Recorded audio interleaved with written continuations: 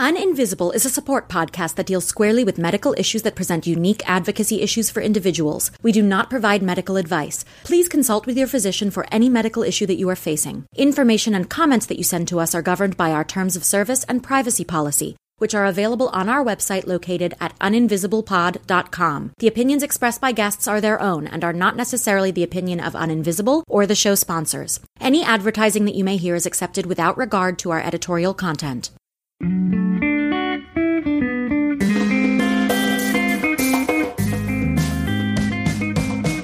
Welcome to Uninvisible. I'm your host, Lauren Friedman, and I'm here with my guests to bring you info, insights, and inspiration for coping with, diagnosing, and treating invisible illness. We're here oversharing, so you don't have to struggle with invisibility anymore. Okay, guys, I've cooked up something amazing with my friend Natalie Y. Beavers, founder of Angels of Epilepsy, and it's all yours for free now. Go to my website at uninvisiblepod.com and download your free ebook called Hacking Healthcare, a resource guide Natalie and I have compiled using not only our experiences in the healthcare system, but also with the assistance of other patient leaders who have added their 2 cents. From a message of empowerment to notes on navigating health insurance and your doctor's visit, this is an invaluable guide intended to make healthcare more approachable and to give you the tools you need to succeed. This resource has been incredibly eye-opening and important to us, and we hope that with it, you will see real results and improve your experience in the system. Once more, that's a free download of Hacking Healthcare at uninvisiblepod.com. Go check it out, guys. Thank you. All right, guys, thank you so much for joining us. I am here today with the Digital Director of Patients for Affordable Drugs, Sam Reid.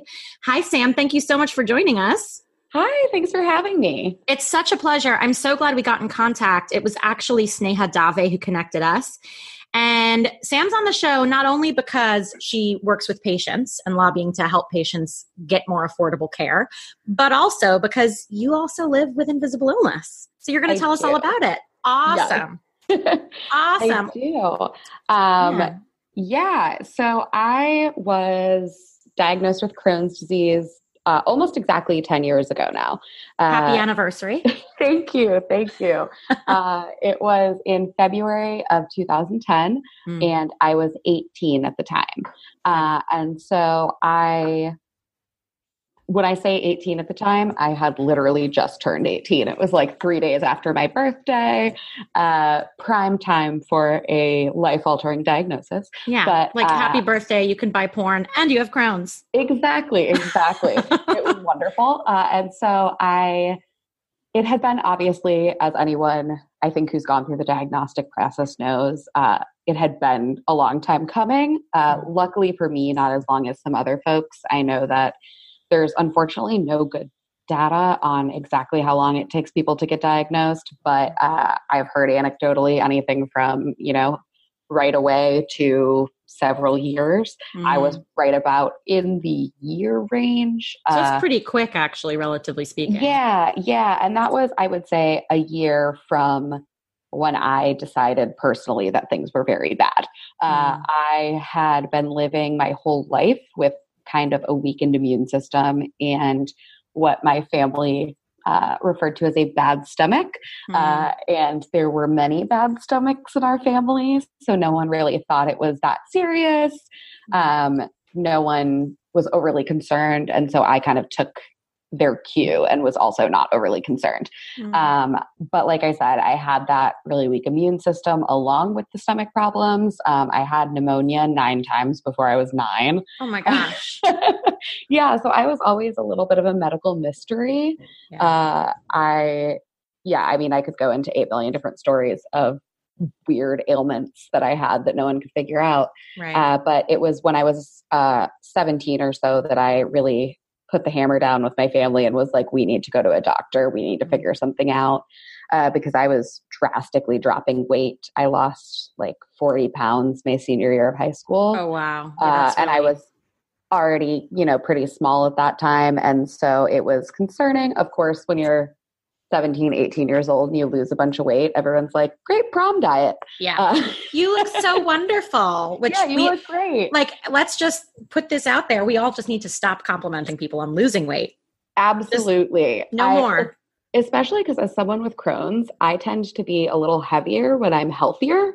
And I think we're all heavier when we're healthier. Right. I'm like, my body is loving food right now. Yeah. And you're not stressed and having like inflammatory responses when you're well. Like you just sort of like your body is like, hey, I'm happy. We're good here.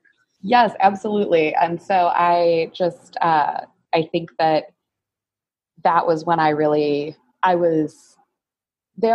always think of it in terms of quality of life. And at that point, I really didn't have any quality of life. I was skipping social events because I was worried about getting sick. I was pretty much living on saltines and ginger ale. Wow. And my family knows how much I love food. So they knew how concerning that was. So I finally kind of talked my parents into taking me to a doctor, and I got referred to a GI. And that was when I was diagnosed with Crohn's. And so for anyone who doesn't know, Crohn's disease is under the umbrella of inflammatory bowel diseases. It affects me personally and my terminal ileum. But as they love to say, it can affect anywhere from your mouth to your anus. And Lovely. Yeah, exactly. It's not a fun tagline.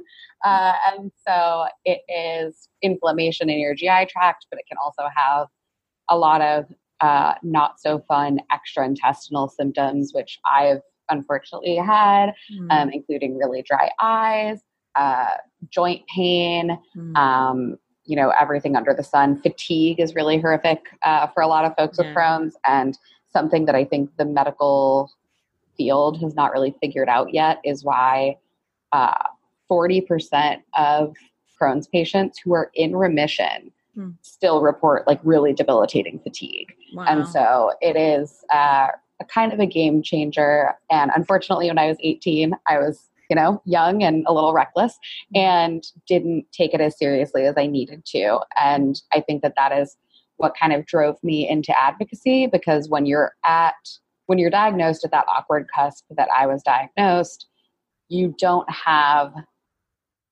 I think I have since as an adult met folks who were diagnosed as children, and they had these really great support systems and care teams of pediatric doctors. And I unfortunately went directly into adult care. And so my parents didn't know anything about Crohn's disease. My doctors, I don't think, did a very good job at the time explaining to us what we should expect. And I just wanted to go to college and not think about it. Sure. So that is kind of my diagnosis journey. I got lucky that those first couple years in college, it was really well controlled on a really not too intensive drug regimen. And I got to not think about it a lot. Yes. And then things have obviously since then taken a bit of a turn. Well, you mentioned something interesting, and I'm wondering about this concept of remission, because, I see a lot of these chronic conditions, they're lifelong management. You're going to have to change your lifestyle in some way for the rest of your life in order to manage potential symptoms from flaring.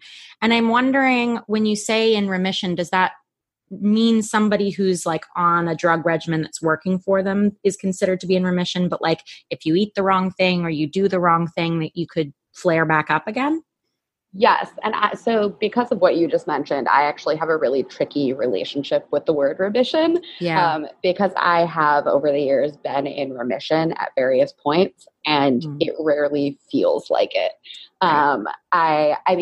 So because of kind of the way Crohn's ravages your body when it's in a flare, you have lingering issues. I have some dysmotility issues that linger.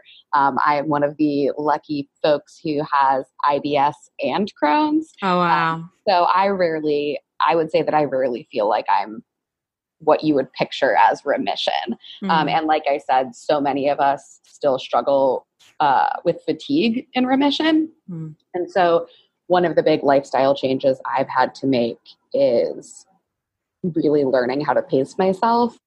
I never pictured myself I'm 28 now, and I never pictured myself being someone who's like, okay, I have plans Tuesday night and I have plans Saturday night. That's it. That's all I can do. Don't worry, that happens in your 30s anyway. You're not too far off. That's what my doctors keep telling me. They're like, your friends will catch up. Well, you end up going from FOMO to JOMO. Oh, yes. And I truly think the hardest part with that, I am an introvert. I like to refer to myself as an extroverted introvert because I think a lot of people wouldn't think I'm an introvert upon meeting me.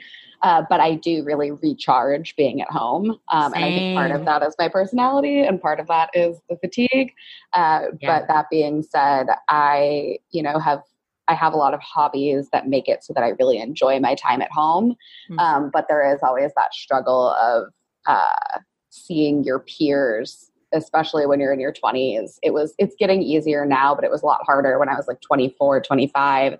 Seeing your friends all going out all the time and they don't necessarily understand why you can't. And fatigue is this very nebulous symptom, and pacing yourself is this thing that's very hard to explain to healthy people. And so, my gosh, so I'm always, I've gotten much better over the years in kind of protecting those boundaries and not saying yes to too many things. Yeah, absolutely. So what steps have you taken specifically up to this point to get to a place where you feel like you're a little more in control? Have you had surgeries? Have you been taking medications? What does that look like for you? Yeah. So knock on wood, I have not had any surgeries. I'm knocking that noggin.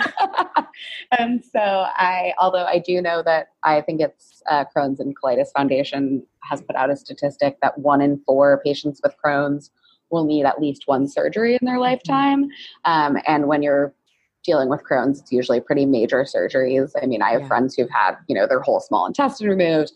You mentioned Sneha. I know she's had She's got a J pouch. Yeah, she's had some pretty aggressive surgeries over the years. And one other person I've spoken to who has Crohn's actually has an ostomy bag. So, it's like all different things. Oh, absolutely. And that's what I always try to tell people too, is that people get this with every illness, but every once in a while I'll have someone be like, oh, my high school soccer coach had Crohn's and she was fine. Great. Thanks for that. Yeah, that's really helpful. Super helpful to me. But I always try to tell people that every patient is different and every experience with Crohn's is different. And even for me, like day to day, or depending on what year you meet me or what point in my life you meet me, things are very different. Yeah. And so I think it's always best to just let people tell you what they need and believe them. But yes, say it again for the people in the back. But I think that for me, it wasn't surgery, but so I mentioned I was diagnosed in 2010, and in late 2015 was the first time I had, up in those 5 years, I had like small flares, things that would last a week or two, or I would have what I called bad days, but nothing major, nothing that I had to like change my lifestyle. And then it was in late 2015, I was hospitalized for a Crohn's flare, and things kind of just progressively went downhill from there. I got to a point where I couldn't really eat anything. Like it was like no matter what I tried, even the things that I thought were my safe foods weren't working. And with not being able to eat comes a lot of other issues. And exactly. And I was at a point in early 2016 where I could like barely walk up a flight of stairs. I was so weak. I remember trying to go into work one day, thinking it would be okay. And then a few hours in, having to go home because I was in so much pain that I passed out in an Uber. Oh, wow. Yeah. And so that year was really probably the hardest year of my life. I was sick for that whole year, essentially. And what has worked for me since then has gotten me to a place where I'm able to work and live and go to yoga and travel and do things like that. I started on Entyvio, which is a biologic infusion, in March of 2016. And you're probably thinking, well, if you started in March, why were you sick for that whole year? It takes time, people. Yes, the fun thing about biologics is it can take like 6 to 9 months for it to really kick in. And so now, luckily, I've been on that for 4 years now. And knock on wood, I have not built up antibodies yet. So I can and this is a common thing that happens is that patients develop tolerances to various medications. Yes. So over time, you're going to have to continually monitor where you're at and potentially change things up. Yeah. So Entyvio has worked really well for me. I wouldn't say I'm like operating at 100%, but I'm doing so much better than I was. But that is kind of the tricky thing about biologics is patients will at some point build up antibodies to the drug and then they can't take it anymore. And so that's why it's this very delicate treatment dance of like, what should I be on? And then that's why it's so important that we have new options coming out all the time, because at some point I will no longer be able to take Entyvio and I will have to switch to something else. Well, and that's the important thing for people to understand, that like the research is never done, that like there could be all the funding behind the research, but that doesn't mean we're done with it. We have to keep pushing. Absolutely. And that's what I always tell people. I think biologics are a tricky thing for people to wrap their head around because people are used to pills and generics and things like that. And biologics really are their own animal. Yeah. And can have really serious side effects too, if it's something that doesn't work for you, as can any medication. Yes. And I have been really lucky with Entyvio. It is one of the safer biologics.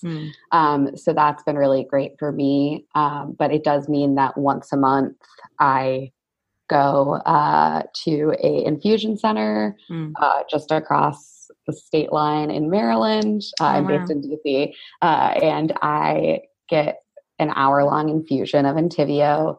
And I'm very lucky that my workplace is very accommodating of all of my appointments and things, because in 2017, I had an adverse reaction to the Entyvio, which is, like you mentioned, very common in biologics. And we discovered that my body maybe doesn't tolerate it as well as I'd like it to. I went into anaphylaxis at the infusion center. Luckily, the nurses are fantastic, got it under control really fast. But now because of that, I have to take a pretty high dose of IV Benadryl before every infusion. Which probably knocks you out too.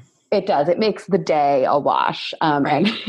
And this is important for people to also understand. It's like, this is beyond the holiday days that you would be allotted. This is like a medical necessity once a month that you need a whole day, because otherwise you just can't function. Right. And sometimes I do feel guilty about it, because it is just a whole day that I'm not at work. I'm not doing anything productive. I am sleeping, and I am dealing with what me and some of my other friends with infusions call the infusion hangover.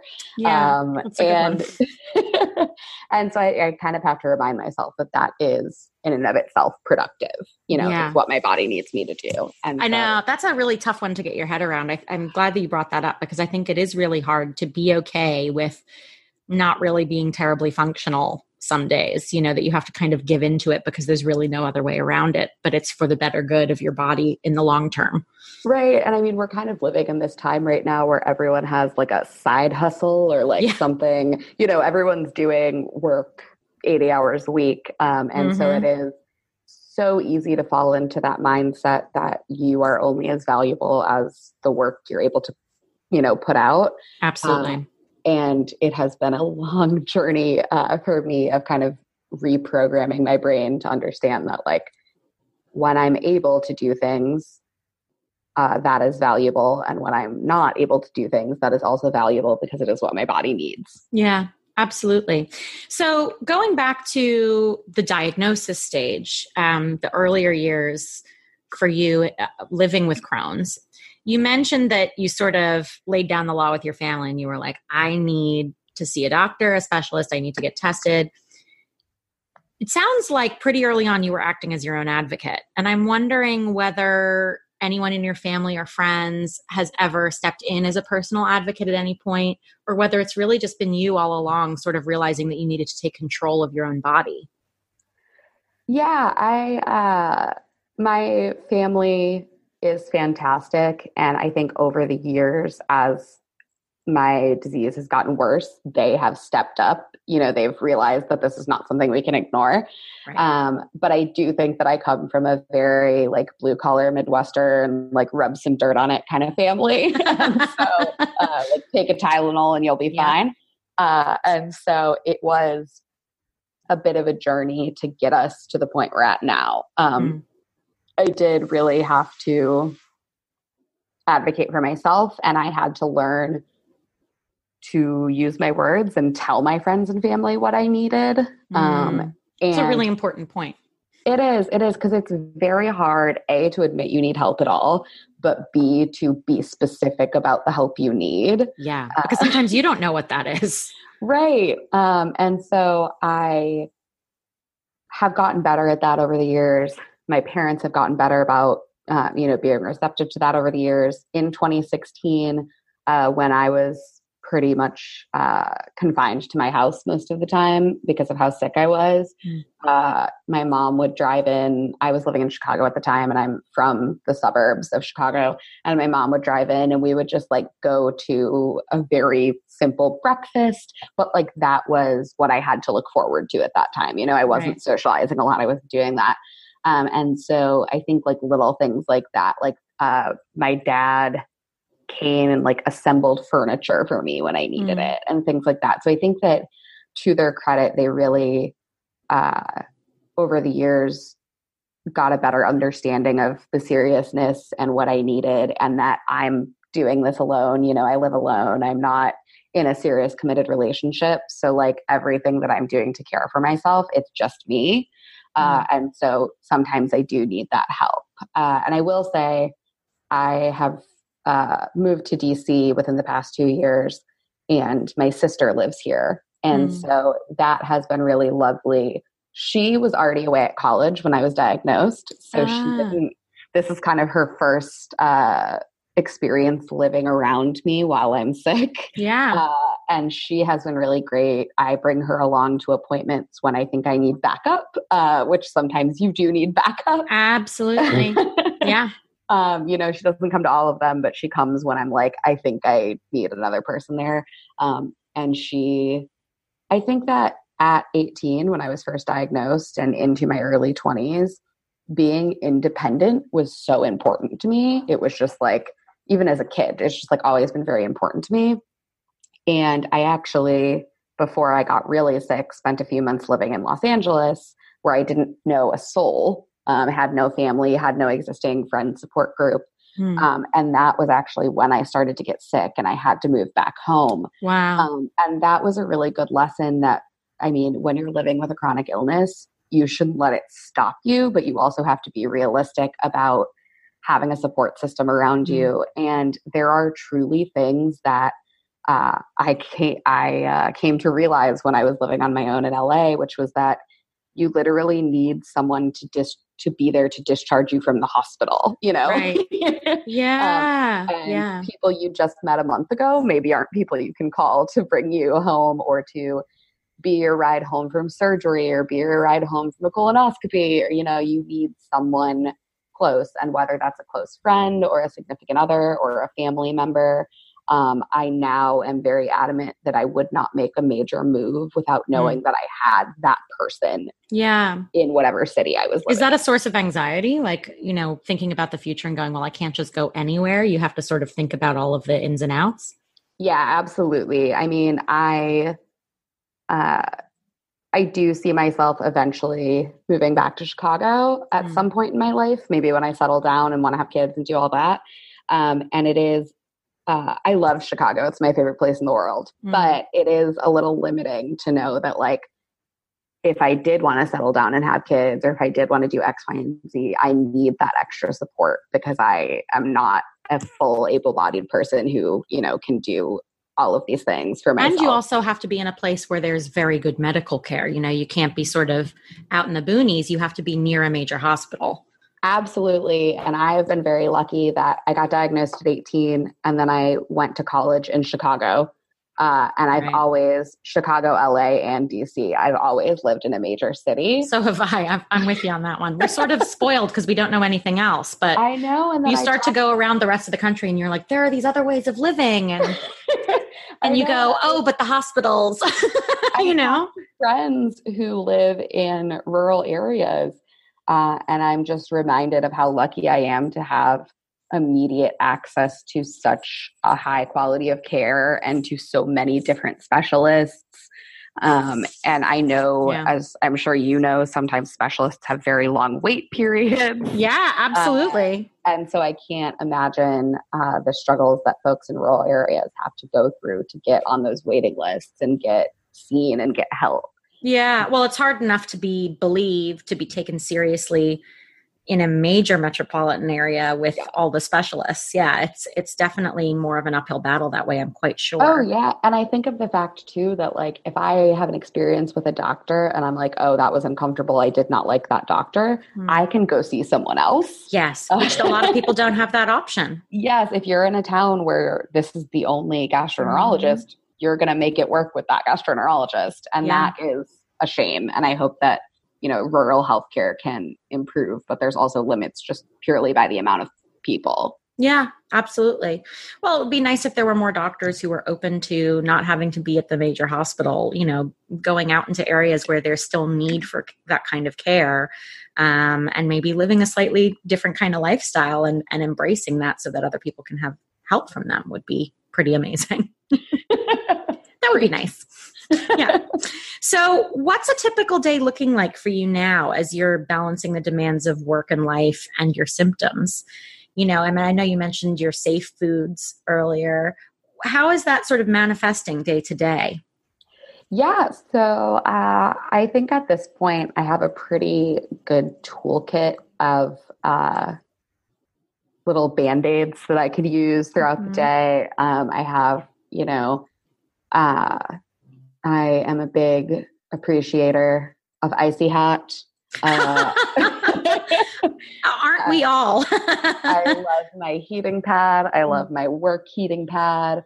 Well, that's a good thing. That's a good point that you bring up there about like making your workspace as comfortable as anywhere else so that you can feel safe and not anxiety ridden if you do have minor symptoms at work. Yes, I am a nester for sure. And so I keep and I think that is actually something that a lot of folks with chronic illness identify with, is like always carrying a bag of extra meds with you. And like, I'm like Mary Poppins, like, do you want a Zofran? And so I have a lot of kind of things to fall back on. But I think the biggest thing is that I've been really lucky to leverage my skill set into career where being a patient is an advantage. Yes. I bring experience that other people don't bring. And so I have very accommodating supervisors and coworkers. And so I'm lucky that I was at a point in my career that I had enough experience that I could say, hey, I need these accommodations, and know that would be respected. Absolutely. Well, and also feel that you were in an environment, professionally speaking, that was open to you asking for what you needed. Yes. And I work from home every Friday, which is huge in terms of just my energy levels. Yeah. I can take kind of unlimited medical time for appointments and things like that. They don't count that against my vacation time, which is really key. Yeah. And I would say one of the questions I'm most often asked in my advocacy with younger patients is like, when do I disclose? Which is a really fraught question, right? Because it's different for every person. It's different for every scenario. I always say you kind of have to feel out the employer and see what you want to do. And if you're in a position where you have leverage and you've developed your career already, you can do some negotiating and ask for like a work from home day or things like that. But I also realize that is a privileged place to be coming from, and that there are some folks who just have to take the job because they need to pay their bills. Yeah. And so I think that there's a lot of improvement to be made in terms of accommodating folks with chronic illness into the working world. Yeah, absolutely. And also understanding how many people are living with various forms of chronic illness, because it's an epidemic. We're looking at epidemic scales, but for whatever reason, the working world has not been renegotiated to work around our bodies, and like you said earlier, people are working this 80-hour work week and everyone has a side hustle. That's not going to work when you're someone who's dealing with fatigue or brain fog or, potential flares that are brought on by stressful situations. It's just not sustainable, is it? Well, and that's my favorite soapbox that I'm sure annoys the hell out of my DC friends, is I am the person that's always like, it's not cute to brag about how you haven't slept this week or like how you don't have time to eat. Like there is this pervasive culture that's like the harder you're working, the better you are. And I think that we don't need to kill ourselves in pursuit of our jobs. Even if your job is, changing the world and doing really excellent work, you still have to take care of yourself. And you have to set an example for others that it's okay to take care of yourself. And I think that starts at the top in organizations. And it's really easy to get swept up and be like, I'm going to stay up till 1 a.m. answering emails and I'm going to work on the weekends and I'm going to do all these things. And I think it's incumbent upon leaders within companies and organizations to set the culture and that that's not the expectation. Absolutely. What about when people don't believe you, though? I mean, I'm sure you've found yourself, and you mentioned earlier, in situations where you've had to validate your own experience for other people, and get people to believe you. What happens to people when they're not believed in these situations? Yeah, I mean, I think that is one of the hardest parts because a lot of these symptoms are nebulous and hard to explain. And totally invisible. Yes. And truly healthy people, I think often it's a defense mechanism that they don't want to believe that this can happen because if it can happen to me, it can happen to them. And if it can happen to you, it can happen to them. And I think that there is this pervasive thought among people who kind of want to push it away that, oh, no, if that was me, I would just work harder. I would just handle it. You're already working harder to look normal. Yeah. It's like, oh, no, that would never be me. And I think that is the hardest part. And I think that's where it comes from often when people don't believe you, is this idea that that could never be them.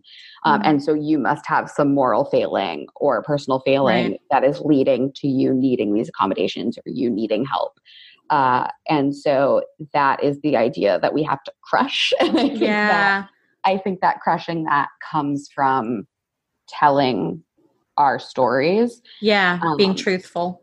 And I would say the most often I've had people not believe me or I've had to justify my symptoms to someone has been in scenarios where it's the older generation. And I think in that generation, my parents, my grandparents, et cetera, the bootstrappers. Right. Not them specifically, not my parents specifically, but folks that age is, it's taboo to talk about your health.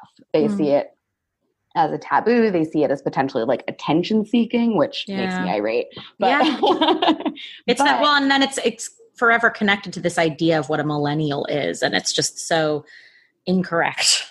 So all we want to do is talk about our problems. But I think that idea and knowing that that's how those people feel just drives me to want to talk about it more.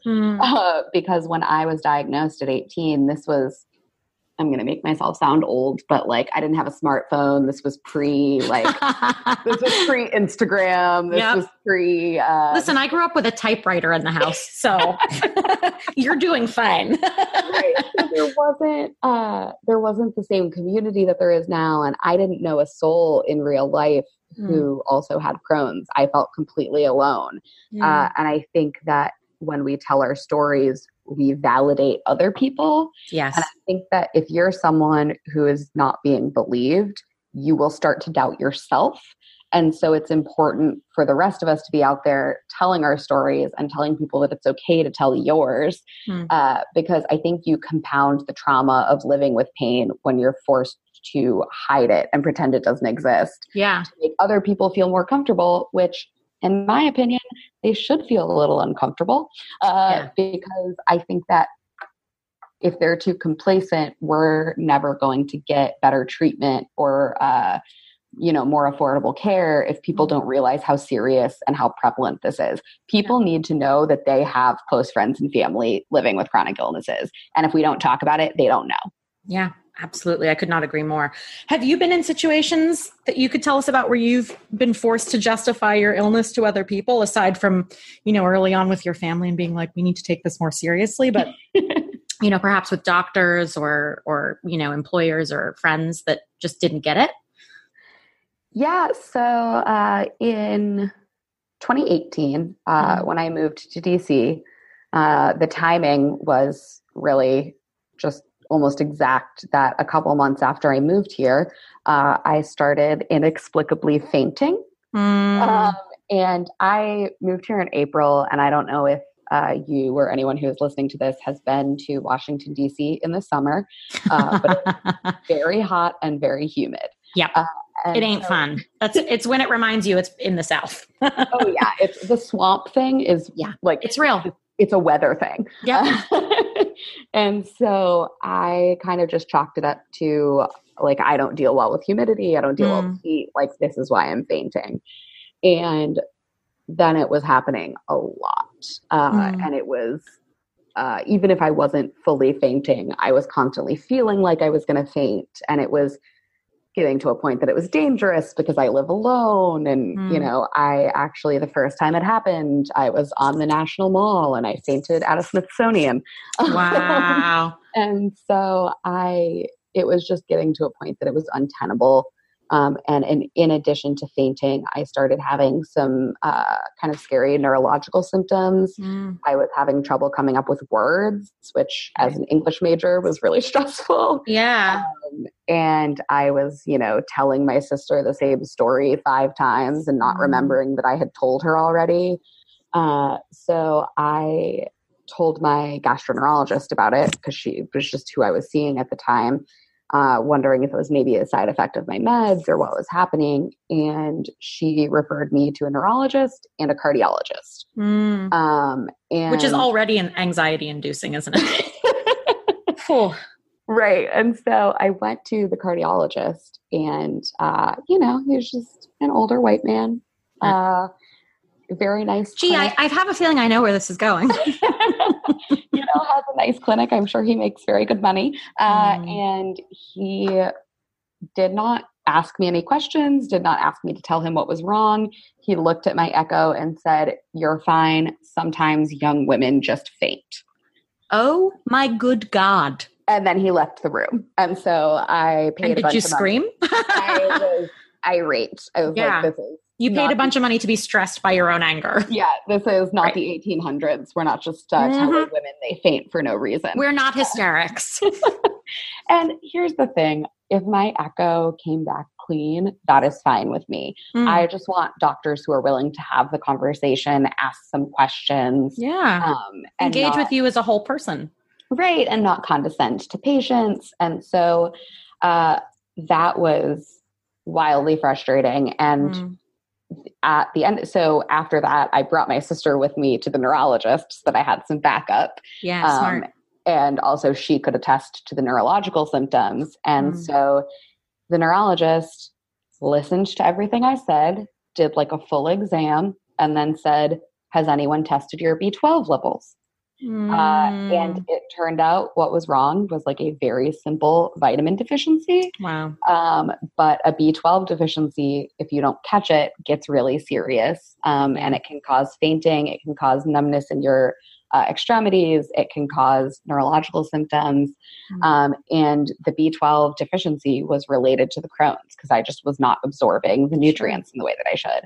And so it was so frustrating because it was this really easy fix. I now get B12 injections every 2 weeks, and it's like a night and day difference. I'm doing a lot better. And it was so frustrating to me because after all was said and done, and I had all these tests and I had seen 3 different doctors, I had like $2,000 worth of medical bills that that I wouldn't have had if people had listened to the whole story earlier on. And so I think that is really frustrating. And that's a great example of where the system is working against us as well. Right. And that's like if your doctor had taken more than 10 minutes, or if, someone had listened more or been taught to listen. I mean, there's a million factors at play here, but. Well, and that's the thing too, and a lot of people don't have the privilege or the time or the money to, not that I had the money, but I made it work. Yeah. But a lot of patients don't have the time or the money, or the support to go through a diagnostic process like that. And they would give up. And if I had given up, that B12 deficiency could have gotten worse and I could have had permanent damage. Yeah. And so that's what's really frustrating. And so I always tell other patients, if you're in an appointment and you're like, hey, I'd really like to do this test because I think this might be wrong with me and I'd love to do this test. And the doctor brushes you off and doesn't want to do the test. A fun trick is that if you say, can you make a note in my chart that you've refused to do this test? Such a good note. Yeah. 9 times out of 10, they will do it because they don't want it on the record that they refused you. And there is an issue with over-testing. I don't think that everyone should have every test in the world done, but I think that's a good way to set the tone with a potentially dismissive physician that you're not here to mess around. And that this is your health and you're in control of it, not them. Exactly. And I think that there's, all this. Another tip that I tell people, like I said, I bring my sister to appointments because she's just, who I have available to me. But there is data to support that if you bring a man with you to appointments. I know. Yeah. And specifically a white man usually. Yeah. Like if you bring your dad. Yeah. Yes. Which is very frustrating. It's frustrating for single people like me. It's frustrating for the LGBTQ community. And it's just frustrating in general. Well, and it reinforces this patriarchal BS that our whole society is built on anyway, Right. And I shouldn't have to have a man with me to be taken seriously by a medical team. They should believe when I tell them about my symptoms. And so there's actually a really excellent book that I read a few years ago, probably 2 years ago now, by Maya Dusenberry called Doing Harm. And it will put you into a full rage to read it. The statistics, with regard to these kinds of discussions are maddening, but it's so important that we know about them so that we can act on them, isn't it? Yes. And it is absolutely enraging. But that book was a real eye-opener for me that, women wait longer in ERs with the same symptoms as men. If a woman comes into an ER with chest pain, she'll wait over an hour, whereas a man will wait 45 minutes. Well, and she'll be sent home with Tylenol when she's actually having a heart attack, Right. Yeah. And so and also, just the fact that I could talk about this for days, but just the fact that when we're taught what the symptoms of a heart attack are, when like on posters and whatever, those are the symptoms of a heart attack in men. Those are not the symptoms. The symptoms of a heart attack in women are very different. Yeah, that medical research has skewed toward white males. Absolutely. And it wasn't even until the 80s that the NIH demanded that women be included in research studies. But it's just this real just rabbit hole of just horrific statistics, if anyone feels like looking them up. Smarter people than I have written about it extensively, but I think that it is a real issue, and specifically for women, but even more so for women of color, and poor women. And it's I don't think it changes until we admit that it's an issue. Absolutely. Well, speaking of all of this discussion of bias in the medical system, you've brought up that, in a few instances, you recognized your own privilege in your treatment plan. Do you think that at any point along the journey, you've experienced undue prejudice or privilege in the healthcare system, particularly because you identify as a white female? Like, can you see your circumstances being different if you presented otherwise? Oh, absolutely. And I think also the fact that I have learned over the years to just be incredibly adamant about getting what I need. And I think that because I work adjacent to healthcare, I, have knowledge base that other people maybe don't have. And it is deeply frustrating to me that you have to essentially have like a PhD in navigating the health system to get anything done, to get things covered by your insurance, or to not be a victim of surprise billing, or to not go bankrupt because you have a chronic disease. Mm-hmm. And so I feel that I have a bit of privilege in terms of just because I was able to get a college education and kind of worm my way into the work that I do. I definitely have kind of a better standing than a lot of patients. And that's always why I yell so loud and fight so hard, is because I always think, if this was so hard for me, imagine how hard it is. I mean, I had a day that I had to be on the phone with an insurance company for probably 6 hours to get and that's not unusual either. No. And to get the drugs approved that I needed. And it was at the doctor's office, because I arrived and they said, you can't get your infusion today. The insurance won't cover it. And so I'm sitting there thinking, I have this really understanding workplace, but what if I'm an hourly paid worker? Or what if I'm someone who's paying for childcare while I'm at this infusion and suddenly I'm gone for 6 hours because that's how long it took to get insurance to cover my infusion. And like we were talking about earlier with biologics, you can't skip a dose. You can't be late on a dose. You need it when you need it. And so for insurers to kind of mess around with that is very frustrating to me. And it's always those hourly workers and those moms who need childcare and people like that I am fighting for, because like I said, if it's hard for me, it's a million times harder for them. And someone who has that privilege needs to be wielding it in a way that will help them. Absolutely. So why don't you tell us about Patients for Affordable Drugs, and specifically about the work that you guys are doing to not only raise awareness of changes in drug pricing and availability in this country, but also to push for greater availability and better pricing for patients? Yeah. So like you mentioned at the top of the episode, I am the digital director for Patients for Affordable Drugs. By a lucky turn of events, just kind of saw that they were looking for a digital director. I was a digital director, and I was smitten by the idea of getting to work in advocacy full time instead of just doing it at night as my quote unquote side hustle. Yeah. Unpaid side hustle. Yeah. Exactly. And so I was thrilled to get this job, especially because P4AD, Patients for Affordable Drugs, it was started just in 2017, so we're still fairly young. Oh, wow, yeah. But we are making a lot of waves for a young organization. Our founder, David Mitchell, he has multiple myeloma. And so he had this really great career in Washington before his diagnosis. And he then, after he retired, was diagnosed with multiple myeloma, which is a rare blood cancer. And much like with biologics, David's cancer is incurable. And so he is fully dependent on the development of new drugs, because his cancer will find its way around drugs. And so it will, the drug that's working for him right now, in a year, it could stop, and then he'll need another one. And so David understands, and I think all of us understand, how important it is to keep researching and keep developing new drugs.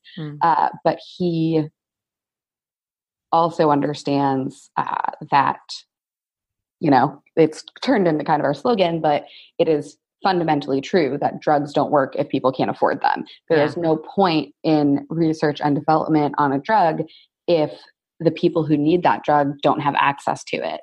And so there has to be a happy medium between the amount that drug companies are spending on research and development and the amount they're charging for these drugs, because it is unconscionable to me that we have pharmaceutical company executives who... Oh, I know. I know where you're going. It's so hard, because I do not begrudge anyone a profit. You are a company. You deserve to make a profit. I think the issue comes in that they are making such an enormous profit that it is in my opinion, immoral. Well, and they're making enormous profits while the price of insulin, which is probably the best example right now, goes up 600% in a year. And people are eking their medications out and dying because of it. Insulin is a truly horrific example. I mean, there was a young man in Minnesota just a few years ago who he was right on that cusp of turning 26, and he turned 26. He was a manager of a restaurant, and he didn't have insurance because I used to work in the service industry. I know how terrible it is when it comes to benefits. And I think there are actually, I will interject here and say there are a few employers in that service industry who are starting to actually provide healthcare. Yes, which is fantastic. Which is awesome. And like, there's usually like a little bit, tacked on to the end of someone's bill. But the number of people who I'll go and eat out with will be like, why should I have to pay for this? And I'm like, you're kidding, right? Like these people just gave you excellent service and put your food in front of you and didn't spit in it. Like, right. As they just as much as anyone else deserve to live and to have access to their medications. And Alec, he's a restaurant manager, and because he didn't have insurance, I believe he was biding his time. He was going to get insurance, but he was, saving up first. And he was rationing his insulin, and he passed away because rationing your insulin is a very dangerous act that people only do when they're desperate and they truly have no other choice. And he didn't need to die. And I think that to me is kind of the key to all of this, is that like I said, I don't begrudge anyone a profit, but pharmaceutical companies will make the argument that if we lower drug prices, they will not be able to spend money on research and development. But that's just... But then why does your CEO take home $200 million in profit? Exactly. And it's just fundamentally untrue for two reasons. One is because all you have to do is look at CEO salaries to know that they could make some cuts.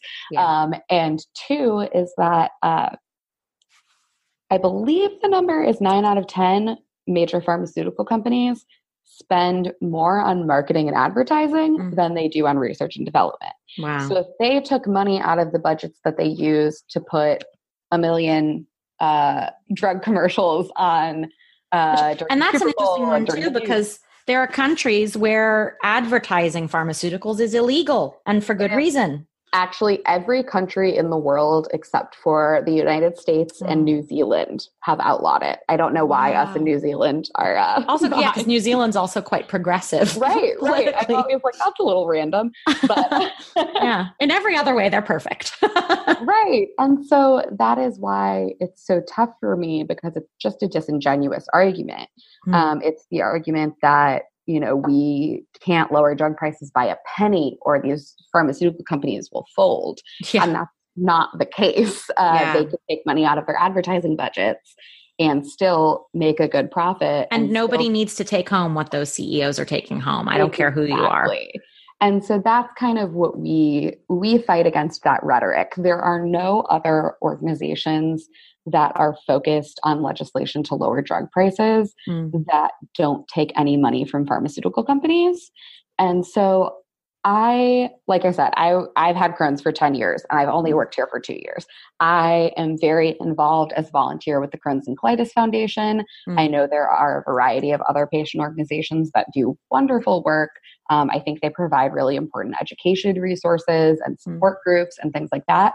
But because they take money from pharmaceutical companies, they can't really weigh in on this issue, no matter how much it's affecting patients, they can't weigh in. And so David's thought process was like, okay, these patient organizations are filling one void, we can fill the other. And so he, came in and we got funded, and we now are able to bring patients to Washington, D.C. to tell their stories. And you've, in fact, spoken in front of Congress, haven't you? I have. It has been a wild couple of years. I just this past October testified in front of the House Ways and Means Committee on drug pricing and actually got to drop some of the fun statistics that I just told you.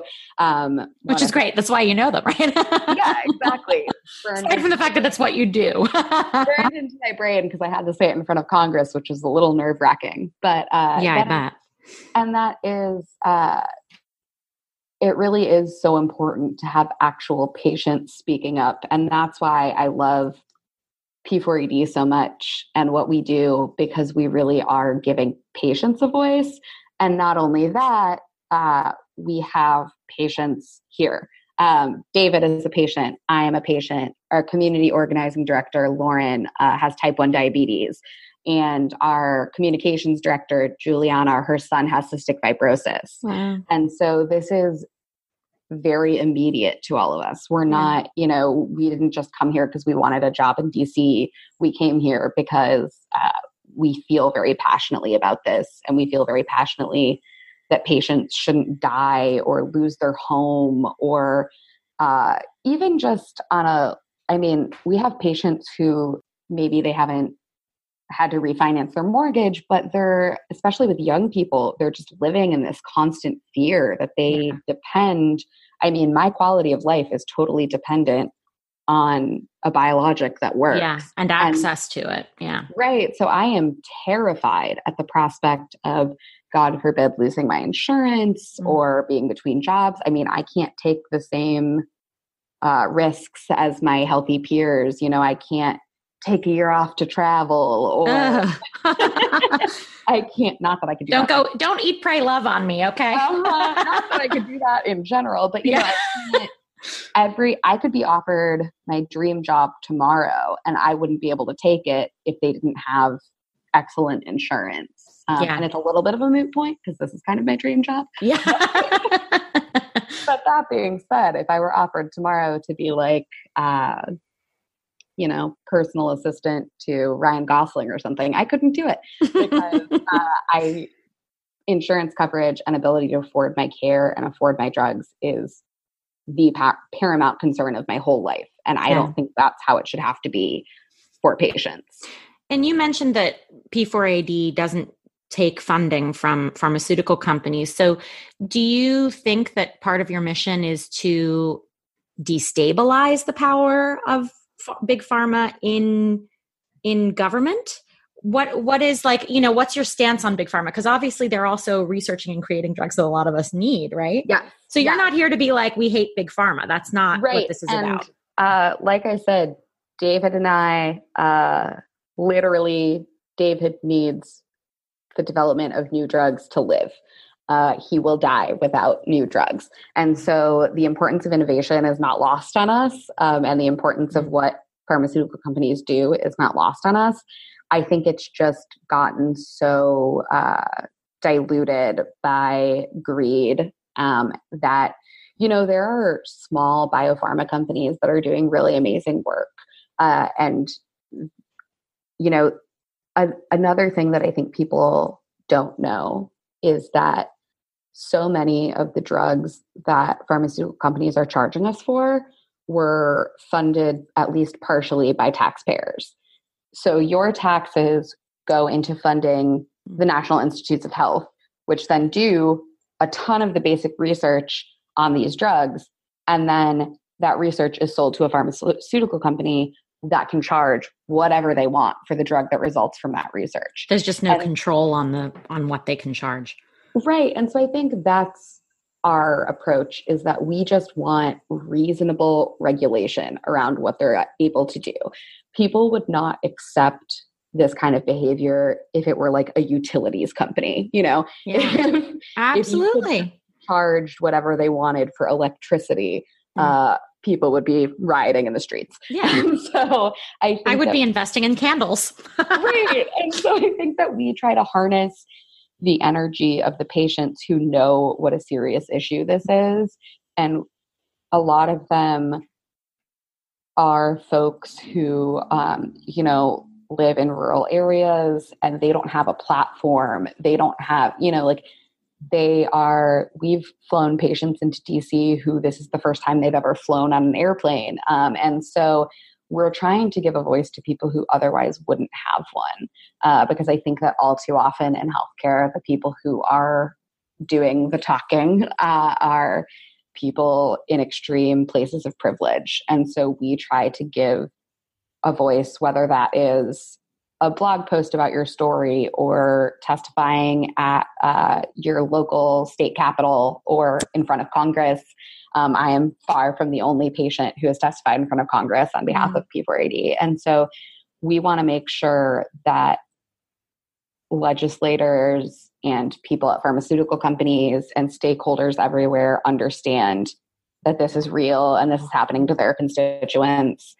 People are dying, people are really suffering, and there's no reason for that to be happening while AbbVie, the company that makes Humira, which is a very popular biologic used to treat Crohn's, arthritis. Psoriatic arthritis, Yes, a variety of things. AbbVie makes more money on Humira than the revenue of every NFL team combined. Oh my goodness. And we already know the NFL's trumped up, so. Right. And so that to me really puts in perspective just how out of hand the profit margins have gotten.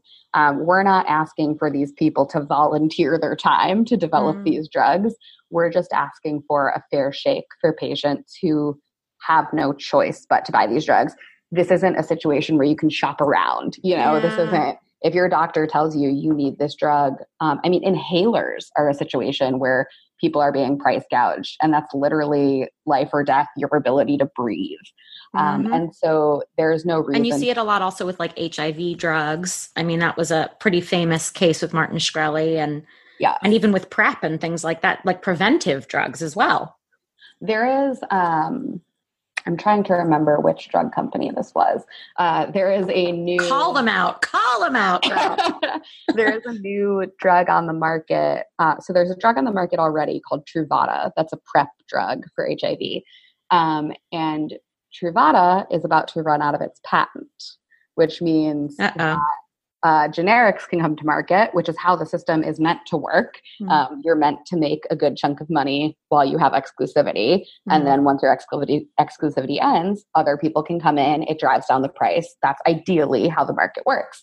But in our world, it sometimes drives up the price. And that's the thing too. Some of these drug companies, they will get around patents by just changing the color of the pill or changing it from a pill from a capsule to a tablet. And so that's always what I try to get across to people when they're like, but the pharmaceutical companies need to make money. And I think that some patients they've gotten the messaging so hard from pharma that they're afraid, they're afraid to speak out because they don't want to lose what could potentially be a cure for their illness or a new medication. Well, because we also know how much money is behind pharma and how much of that goes into their legal. Oh yeah. They spend millions and millions on lobbying every year. And so we kind of see ourselves as the counterweight to pharma's influence. Pharma has had influence in Washington for years and years and years. And patients have never had a voice. And so we are trying to provide that voice. Yeah. And it's a strategy that also works because, as you've said a few times in this interview, sharing stories and giving patients the platform to do that is exactly how we not only validate within our communities, validate ourselves, but also how we show others that what's going on is real. Absolutely. And it is. I think that oftentimes people, and before I worked here, I also think I thought this, that fighting for lower drug prices or fighting against pharma is a losing battle. But now that I work here, I'm actually more optimistic than I ever was before. That's extremely good news. Laws are being passed on the state level across the country because I think states are tired of waiting for the federal government to take action. So laws are passing on the state level. There are so many, like I said, there are so many shady tactics being used. There are laws that are targeting those individual tactics that are being passed. And the bill so when I testified in October, I was testifying in favor of a bill called HR 3. And HR 3 passed the House of Representatives in 2019. before the year ended. It is stalled in the Senate because that is how governing works. But but that's where you have to follow the money trail too. If something's stalled in the Senate, it's probably because there are people being paid by Big Pharma who are in control in the Senate. I mean, let's be real about this. This is exactly the discussion that we're having, on political stomping grounds right now with the presidential election coming up. It's like you just have to follow the money to know exactly why people are making choices that don't perhaps help their constituents, but actually help themselves because they're being paid off. Yes. And I think it's so important because we're at a really unique time right now where I think legislators are starting to understand that people won't accept this anymore. Yeah. And it has reached a bipartisan fever pitch where people on both sides, I always say, regardless of my personal political views, there are Democrats that are good and bad on drug pricing, and there are Republicans who are good and bad on drug pricing. But I do think that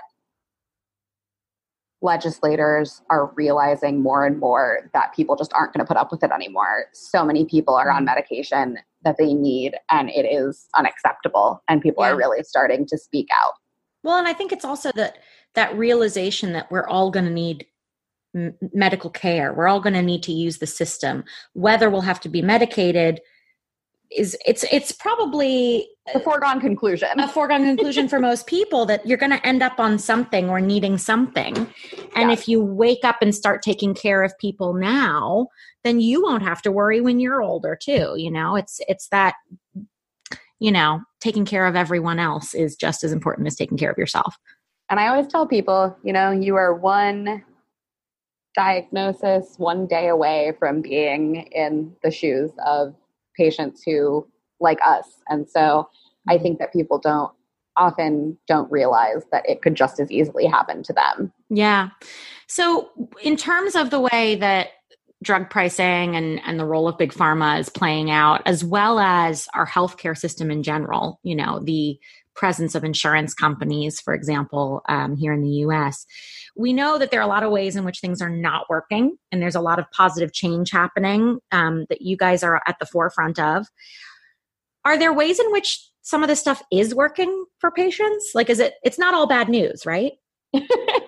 Yeah. I mean, I think that, like I was saying earlier, I am really emboldened by the younger generation and how not only how open they're willing to be, but also just that they are not willing to accept what is so blatantly unacceptable. Yeah. I think that for a long time, people just got complacent and were like, this is just how it is. Yes. And so I think, and this younger generation are going like, this isn't how it has to be. Like, that's very hopeful. And I love it. I love to see it. And so I think that is a net positive for patients, because even if you maybe don't feel comfortable speaking out, there are people who are speaking out for you. Yeah.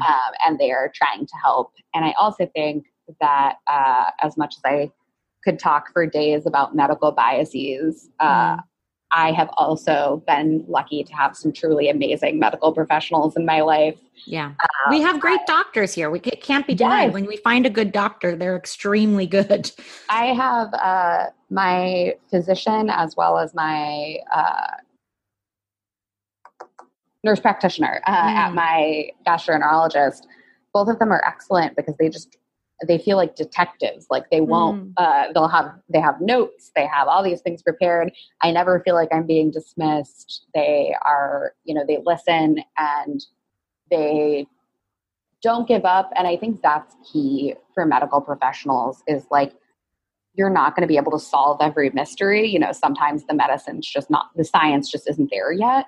But I think it's so key to just talk to patients like they're people, and it's okay to sit. I would rather have a doctor sit me down and say, we don't have an answer for you, but like, we believe you, than let, egos get in the way and think to themselves like well, fine. If I can't find it, it doesn't exist. Yeah, absolutely. And you're not the first person to say that on the show. I think that's quite a prevailing opinion, actually, that like, we'd all rather be believed. And the good doctors are the ones who go, I don't know, but maybe this person will. So why don't you go see them? It's that total removal of ego. It works for everyone in very positive ways. And there's just so much that we don't know. And I think that being able to admit that is important. It wasn't until the 1900s that people even considered that autoimmune diseases could exist, because initially the doctors and the scientists who brought forth the idea of autoimmune diseases were kind of laughed out of the room, because everyone was like, why would your body attack itself? And so heaven forbid. Right. And I think it's about an openness and a sense of curiosity, and realizing that we don't know everything, that like the medical system does not know everything. We are constantly discovering new illnesses, new symptoms, new treatments. There are illnesses we know of now that we still need to dig deeper on. I mean, exactly. I mean, like I said earlier, they don't know why Crohn's patients in remission have such bad issues with fatigue. They just don't know. Yeah. And I think that there are diseases that specifically affect women that are not very well researched. I have had issues over the years with chronic migraine, and that affects mostly women, and that is not very well researched. Endometriosis is a horrific example. Oh, yeah. Just no resources. Yeah, absolutely. Well, and it's like we need to see a sea change in the way in which we're researching as well, don't we?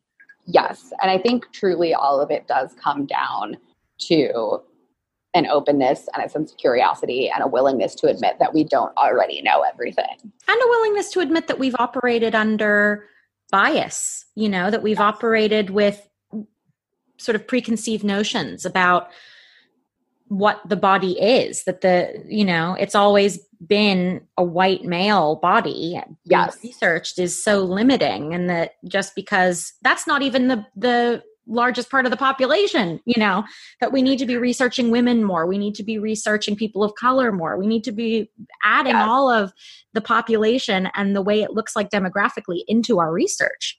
Right. And I think that is, I think a lot of women and a lot of women of color are dealing with feeling a bit gaslit by the idea. A bit, yeah. By the idea that sexism and racism in medicine aren't as prevalent as we think it is. And they are. Not even just in medicine, in politics, in every area of life. People tell me like, oh, it's not that bad. It can't be that bad. And I think it is. That medicine specifically shows statistical sexism and racism with data to support it. Look at the mortality rate among Black mothers. That's like the easiest statistic to go to see that, sexism and racism are alive and well, and that we need to combat them. Yeah, I've heard that Washington, D.C. is the most dangerous place in America for a Black woman to give birth. And that is unacceptable. Shocking. Completely unacceptable, yeah. And so, I think that is, we have to acknowledge that it's a problem before we can solve the problem. Absolutely. Too many people aren't willing to acknowledge it. Well, that's what you're trying to change in the work you're doing. That's another one of the many reasons. But it's another one of the many reasons why it's so important, the work you're doing, Yeah. So we're sort of coming to the end of things here. I don't want to, because this is all I want to keep talking about everything. I could obviously talk about this forever. But. I know. Well, we'll have to have you back on to talk about more of this stuff, I think. But, you mentioned a few tips for patients while we've been chatting. And I'm wondering what your top 3 tips might be for someone who maybe is living with a chronic illness. Maybe they're waiting to be diagnosed. Maybe they've got a Crohn's diagnosis. What are your top 3 tips for people who are living in this world of invisible chronic illness? That is an excellent question, because I wish that I had this podcast when I was 18. Yeah, so do I. But I think the number one thing, which is something we've touched on in this conversation, is just that you are your own best advocate. You know your body best. Don't doubt it, no matter how much you might be, tempted to doubt your own mind and your own symptoms. Or told by other people to doubt your own mind. Exactly. And so I think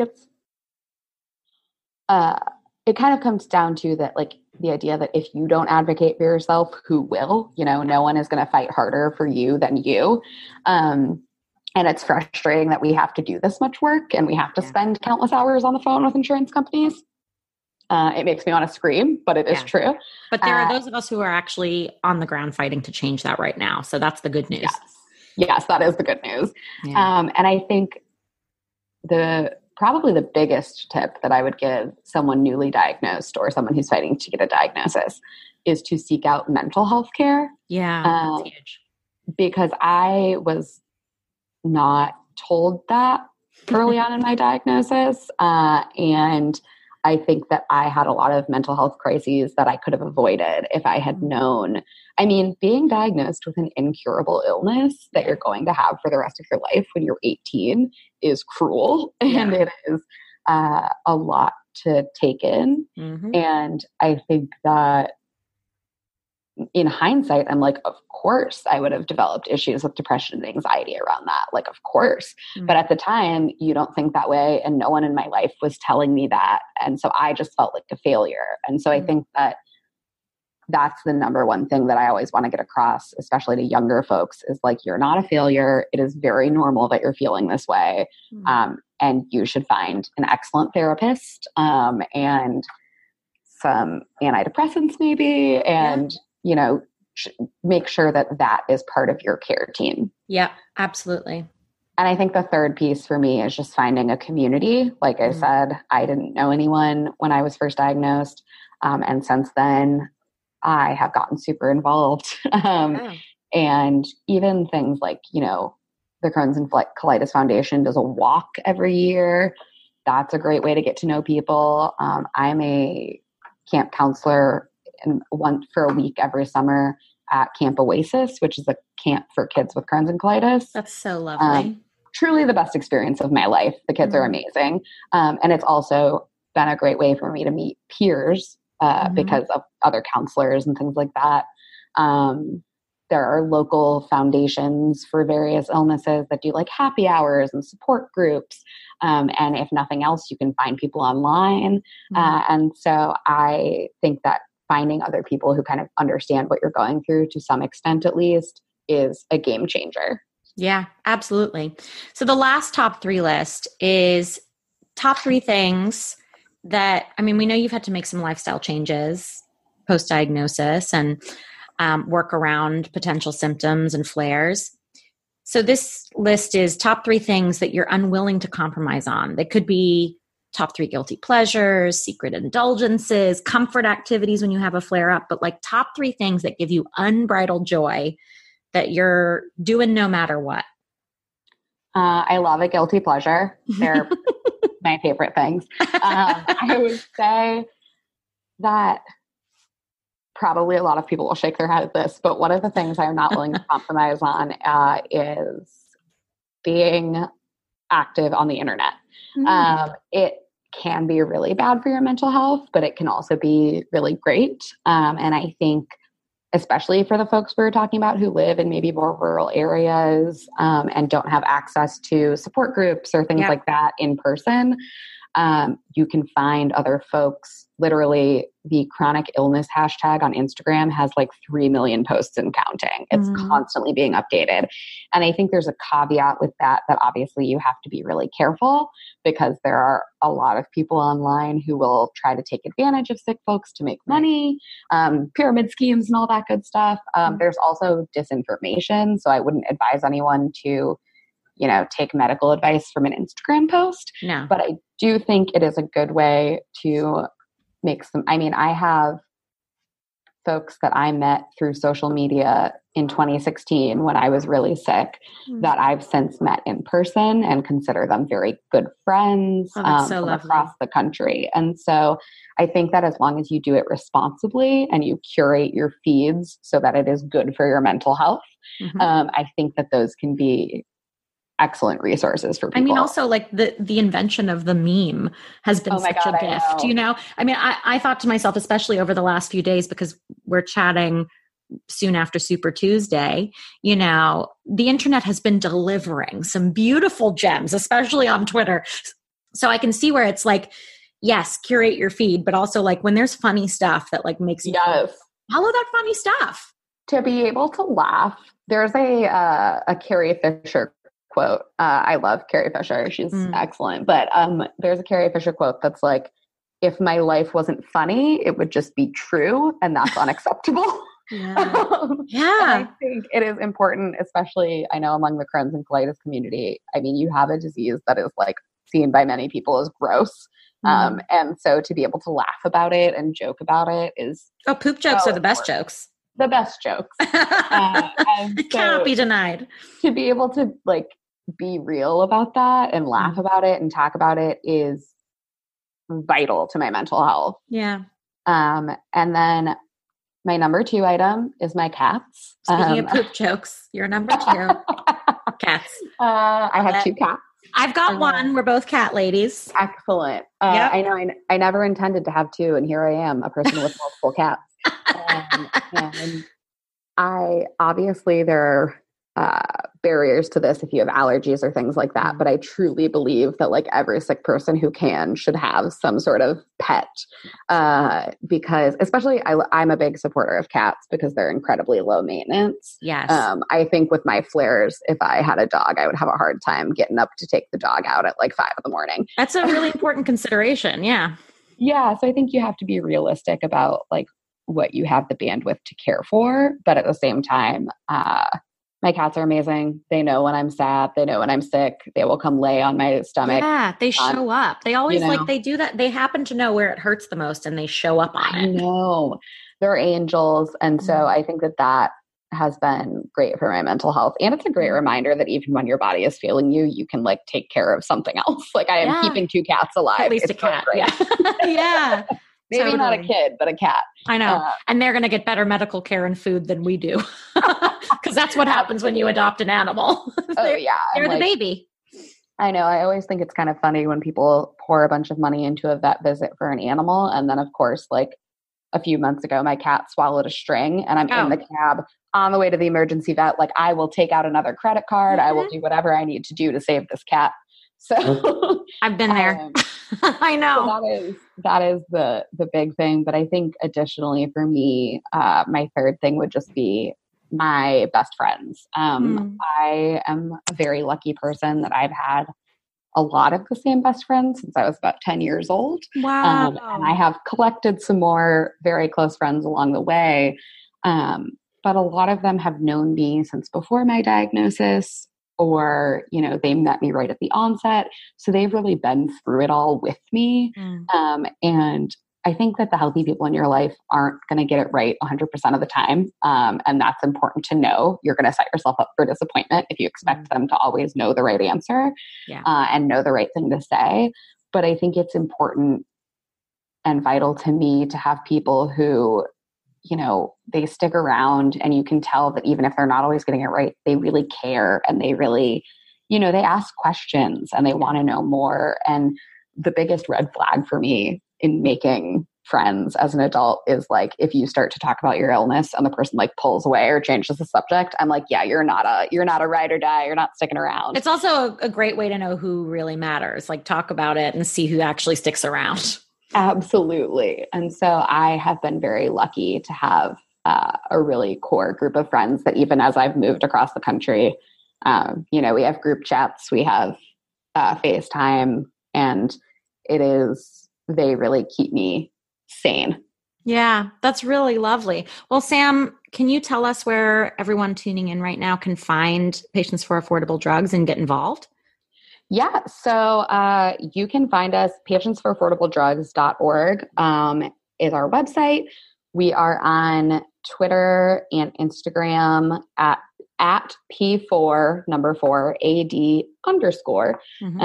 because there is a band in the UK that has at P4AD and will not give it to us. How dare they? The bane of my existence as a digital director. Oh boy. And if you're interested in getting involved, you can also find me on Twitter and Instagram at Sam, SAMMM, Reid, REID, because I have a very common name. I am happy to, if you DM me, if you reach out to me, I am happy to kind of walk you through the process of getting involved with Patients for Affordable Drugs and getting involved with advocacy. I've been lucky to bring some of my friends out here to advocate. And I think it is really just an amazing experience that helps you take some of the power back. Yeah, absolutely. I couldn't agree more. Sam, it's been such a pleasure chatting with you today. I don't want this conversation to end. And yeah, thank you. It's just such a pleasure to get your perspective and the perspective of someone who's out there actively making change. It's so exciting. So thank you so much for taking the time today. And I can't wait to talk again soon. Awesome. Thank you. Yeah. That's it, folks. Thanks for listening. As always, please check us out online at uninvisiblepod.com and all over the social media world at uninvisiblepod. We love your feedback and suggestions, so please drop us a line via the website if you have questions, ideas for topics to cover in future episodes, or just want to say hello. We're all about relationships and collaboration here, so credit where credit is due. Music for this episode is by Sean Hart, who can be found at seanhart.com. Don't forget to subscribe, rate, and review wherever you listen to podcasts.